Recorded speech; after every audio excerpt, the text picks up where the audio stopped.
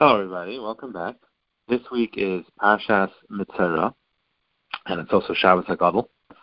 And although I originally thought I would be speaking about the halachas of Pesach, the Seder, I decided instead to speak about the halachas of Chol Hamoed. I rarely get to speak about that, and we have a lot of days of Chol Hamoed this year.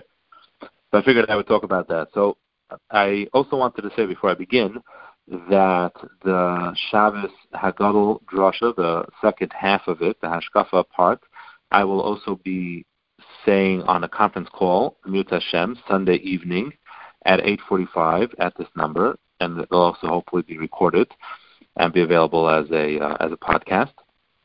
And in addition, the Monday night Haggadah share will also be recorded and hopefully be available as a podcast. So on to halachas of Chol Hamoed. So let's talk about laundry.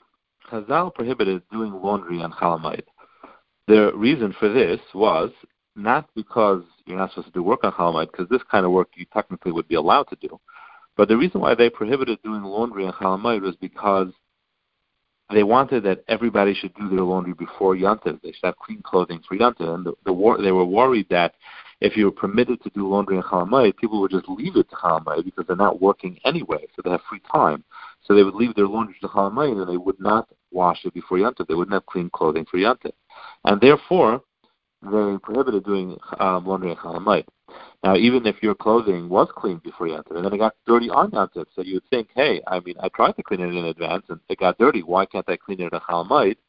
But the answer is that Chazal, once they prohibited it, they made it across the board, as they always do. And therefore, they just prohibited laundry no matter what, even if your clothing got dirty on Yantiv. Being that it's asur, not only are you, a Jew, not allowed to do laundry, a non-Jew is not allowed to do it for you as well. Children's clothing may be laundered, although one should try to make sure that they have sufficient clothing to last them through Yantiv if it's possible. But as they frequently soil their clothes, Chazal did not extend the Isser to them. And now it's not clear up to what age this applies. The custom is to be lenient till about 12 years old. Now, even though you are doing a load for your children, which is permitted, you still are not allowed to add an adult's clothing to the machine. You can only do laundry for your children. All adult clothing is included in this prohibition. Therefore, everybody should see to it now. We have a little time now before Yantiv. Make sure that we have enough clothing for the whole Yantiv, meaning both outerwear and underwear, socks, everything. Make sure that you have enough. If we should run out of clothing on Yantiv, the only recourse is to buy new on Chol Hamoed rather than to wash. Now, if buying new is prohibitively expensive or simply not available, so then we have to ask a shaila and we'll discuss the situation. There are three exceptions to this above rule. One is that underwear which is associated with nursing mothers may be washed as they continuously get soiled and considered like children's clothing. Two, if a woman is a nida and doesn't have sufficient white undergarments, they can be washed for Shuv Nikiyim. And three, stockings can be washed, as they only really require soaking in water, so therefore they're permitted to be washed. Stockings can be washed, but that's it. No other underwear can be washed. If someone has only one suit, a man, or one dress, or all their suits and dresses have become stained and unwearable through Yantiv, it is permitted to wash one or dry clean one l'kavod Yantiv, but that's it. Spot cleaning is permitted. So if there's a spot, you can scratch it off and wash it off on Chol Hamoed. Can't do it on Yantiv, but you can do it on Chol Hamoed. In addition, if something got stained and will get ruined unless you soak it, it's permitted to soak it. And if it will get ruined unless you launder it or dry clean it, so that's also permitted because that's a davar ha'avid you stand to lose because of the clothing will get ruined. Then there's permission to clean it. Drying clothing alone is permitted. In other words, you can throw clothing in the dryer on Chol Hamoed, that you could do. And ironing is permitted, unless it's something which requires special skill, like making pleats. That you can't do on Chol Hamoed. But typical ironing, just to get out creases, is allowed. Washing tablecloths, linens, towels are also included in this Isser. However, if someone had a huge amount of company on the first days and simply ran out of towels and linen, and new company is coming for the second day, you can be lenient to wash towels and linen for that purpose. But barring an unusual circumstance, here too we need to make sure that we have enough to last us, or buy more. Polishing shoes and brushing hats is something that's permitted on Chol Hamoed. Okay, so that's the story with laundry. Now let's move on to cutting hair and nails. Cutting hair is prohibited on Chol Hamoed, and it's prohibited for the same reason as laundry, because Chazal wanted to ensure that everybody gets their haircuts, l'kavod yantiv, so they prohibited doing it on Chol Hamoed. Even if someone shaves daily, a man, if he shaves daily, it's still prohibited on Chol Hamoed. Even a non-Jewish barber is a problem. But this issur applies solely to hair on the head or a beard, but all body hair may be trimmed or shaved, and eyebrows may be tweezed as well. Washing and combing hair is permitted, although it pulls out hair. Children are permitted to get a haircut, but not just because we want them to get a haircut. We can only give children a haircut if their hair is bothering them for whatever reason. Then you can give a child a haircut. If someone, chas v'shalom, gets lice or there's some other medical need, then also the hair may be cut in order to treat it. Nail cutting is more lenient than hair cutting. And by nails, it depends as follows. If you cut your nails Erev Yantiv, or, the day before Erev Yantiv, if you cut your nails l'kavod yantiv, then you may cut them again on Chol Hamoed. If you didn't cut them on Erev Yantiv, then you may not cut them on Chol Hamoed, because then we look at it like you left it for Chol Hamoed. But if you wanted to cut them Erev Yantiv, but an unplanned situation prevented you from doing so, or you were simply too busy to do so, you couldn't get time to cut it, then you can also cut them on Chol Hamoed. This particular Erev Yantiv, which is Erev Pesach, one must try to cut nails or hair before Chatzos, which is about 1 o'clock. That's a very special halacha to Erev Pesach, because after Chatzos and Erev Pesach, it's like a little bit of a Yantiv already, because they started bringing Korban Pesach then, so it has somewhat of a halacha of a Yantiv, so you're supposed to try to get that done, cutting nails or hair before Chatzos on Erev Pesach, again, which is about 1 o'clock. Mikvah prep is allowed as usual. If someone has a mikvah night, the matzeh achron shel Pesach, in other words, it's totally after Yantiv. Normally, though, in that situation, you might do your prep on Erev Yantiv, but in this case, don't cut nails until matzeh Yantiv. Truthfully, in that situation, when you have the mikvah matzeh Yantiv and it's like 2 days before the matzeh Yantiv mikvah, it's always better to just leave the full prep to matzeh Yantiv, because you get dirty Yantiv, you do food and all kinds of things, so it's better to leave the prep to matzeh Yantiv. There are many other halachas of Chol Hamoed pertaining to working on Chol Hamoed, writing on Chol Hamoed, shopping on Chol Hamoed, but we don't, unfortunately, have enough time to go all of them, so I wanted to concentrate on cutting hair and laundering, and maybe some other time, we'll be able to go through the other halachas of Chol Hamoed. This week again is Parshas Mitzora. It's also Shabbos HaGadol. Parshas Mitzora, we know, deals with the halachas of Tzaras, which came as a result of speaking Lashon Hara. It's also Shabbos HaGadol, the Shabbos which prepares us for Pesach. Is there a connection between Lashon Hara and Yetzias Mitzrayim?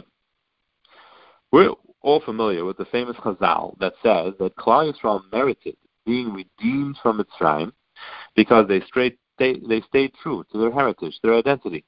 They didn't change their names, their clothing, or their language. Right? As we know, Le'shinu es shmam, l'shaynam, or mabusham. We explain the line that we say in the Haggadah, Vayehi sham l'goy, melamed shehayu mitzuyanim sham. They became a nation there. That teaches us that they were outstanding there, mitzuyanim, meaning they were different. They were recognizable by their mode of speech, their dress, and their names. However, Chazal, in a few places, write this a little differently. They say Klal Yisrael was redeemed from Mitzrayim actually because of 4 things. Number 1, they didn't intermarry or adulterate. They were makbid on Gilui Arayos. Number 2, they were careful with Lashon Hara. Number 3, they didn't change their names. And number 4, they didn't change their language. So in this Chazal, clothing is left out for whatever reason. It mentions they didn't change their names. It mentioned they didn't change their language. And then on equal turf, they were makbid on Gilui Arayos. They were careful with tznius, and they didn't speak Lashon Hara. Now, that was a little surprising. Where do Chazal derive that they were careful with Lashon Hara? From the fact that Hashem commanded Moshe Rabbeinu, almost a year before Yetzias Mitzrayim, to tell the nation that they will be borrowing clothing and vessels from their Egyptian neighbors without a plan of returning them, and thereby leave from Mitzrayim with great wealth. So everybody, every Jewish man, woman, and child living in Mitzrayim knew of this secret plan a year in advance of Yetzias Mitzrayim, and not a single one let the secret out to the Mitzrayim. We can imagine they would have been greatly rewarded for spilling the beans. And realize also that a year before Yetzias Mitzrayim, no Makkos had begun yet. And actually, things got worse because Moshe came. But yet, no one snitched. Now, this is an amazing insight, and it's an important one. This is a little different than the typical Lashon Hara that we picture, slandering other people behind their backs, gossiping about them for the fun of it. That kind of Lashon Hara is our typical struggle. But the Lashon Hara Chazal are talking about, to us, it sounds downright evil. Betraying your own nation for personal gain. But we have no idea of the test that this was. If you think back to the Holocaust, how desperate people were to save themselves, save their children, save their families, get them some food, make life a little easier, more manageable, more livable. And they were presented with a test like this, sell someone else out for better treatment of yourself. It would be hard to blame people in that desperate situation. And unfortunately, we know stories both ways. We know people who are Moser Nefesh, not to tattle on other people and not to give them away, and other people who unfortunately couldn't. And you can't judge. Impossible. That test is unimaginable. But Klal Yisrael and Mitzrayim withstood this test to the last man and woman. And this means that their sense of brotherhood and family was powerful. Everybody looked out for each other. To sell someone out would have been to sell out a family member. That was the connection they had to each other. That was the achdus. And this was the schus that they merited to be redeemed for. And based on this medrash, I saw a beautiful pshat in the Sefer Teres Chaim, which was written by one of the Gedolei Hadar of about 300 years ago, whose name was Rabbi Avram Chaim Shor Zatzal. He writes that when Hashem took us out of Mitzrayim early, He was really letting us out with only 1/5 of the decree completed. 4/5 was overlooked. How do we reach that number? He says, if you look at the decree of the Bris Bein HaBasar, when Hashem originally was gezer on us that we have to go down to Mitzrayim, and the pasuk describes the Jews living in Mitzrayim and leaving Mitzrayim all the way later in Parashas Bay, when Hashem said they will be there for 400 years, it really meant 430 years, which was the length of time from the Bris Bein HaBasar until Yetzias Mitzrayim. It was a total of 430 years.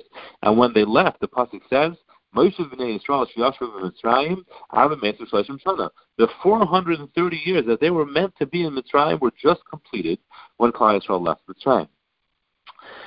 But not only were those 430 years meant to be a time span that they lived in Mitzrayim, the 430 years were meant to be the full deal of Inui, Avodah Kasha. They were decreed to suffer from oppression and torture for a full 430 years. How many years did they actually suffer from difficult and torturous work? Only 86 years. From when Miriam was born until they left Mitzrayim. Why was Miriam named Miriam? How did you get that name? Miriam was from the language of Mar. Mar was difficult. That's when things became really seriously difficult, like Marer. That's Miriam's name means. And it was only 86 years. So that means they actually only suffered for 86 years out of their Golus in Mitzrayim. What's 86 times 5? Exactly 430. They were supposed to have 430 years of suffering. They had only 1/5 of that, 86 years. They left with 4/5 of the decreed suffering unfulfilled and forgiven. Why were they zeicha to be absolved of the 4/5 of the decree? The majority of the 430 years. Why did they get away with only 86? It was because they had these 4 beautiful qualities. They were tzanuah. They were pure in their marital relations. They were careful with Lashon Hara. They guarded their identity and language and in their names. Each one forgave 1/5, and they left with 4/5 less than was decreed upon them. So he explains beautifully. He says, that's what it means that we have 4 kaisis And each one is its own language of Geula. He says it makes so much sense. We had 4 redemptions. Each kais knocked off 1/5 of the time that we were supposed to spend and suffer in Mitzrayim. Hashem redeemed us, each one individually. Why? Because we had one of these beautiful qualities. But then he goes on, the Teres Chaim, and this is the part that's really amazing. He says the decree, it wasn't fully annulled. It was held off. It was forgiven. It was held back in the merit of these qualities and mitzvahs. But once Klal Yisrael became remiss in these mitzvahs, once they started falling, then a galus was decreed upon them to fill their decree. Each one of the 4 galuyos that we have suffered subsequently and continue to suffer after Yetzias Mitzrayim is because of what we are lacking in those areas. So he explains how each one corresponds to a different one of the galus. But I'm sure we have all already guessed that our galus that we're suffering from is a result of the weakness in Lashon Hara, which is the result of Sinas Chinam, which destroyed the second Beis HaMikdash and catapulted us into this galus.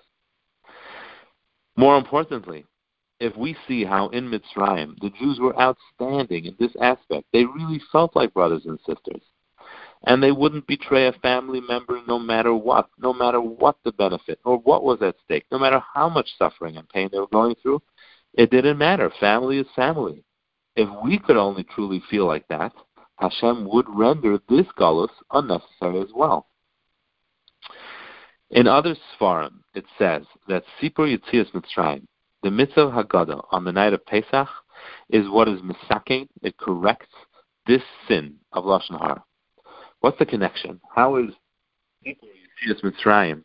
How is that a tikkun for the Avera of Lashon Hara? So perhaps one aspect is that the connection we should be having, we should be utilizing the story of Yetzias Mitzrayim to learn from it how much Hashem loves every Jew and cares about them. And we should be learning from it how much the Jews cared about each other and looked out for each other. And we should be emphasizing this when we tell the story to ourselves and to our children and to our family. And if we do, and we are mechazik that in you, we're mechazik our achdus, we can achieve true achdus, then we can correct the sin which is causing this galus. And through that, we can be zeicha to truly l'shana haba b'Yerushalayim. Everybody have a wonderful Shabbos, have a wonderful Yom Tov, Chag Kosher V'Sameach, a wonderful Pesach, and this will be the last year until after Pesach, as Hashem, last Thursday night, but Amir Hashem, this Sunday night, again at 8:45, we'll have a conference call from 8:45 to 9:30 about, or 9:25, for the Shabbos Haggadol Drasha. Have a good night.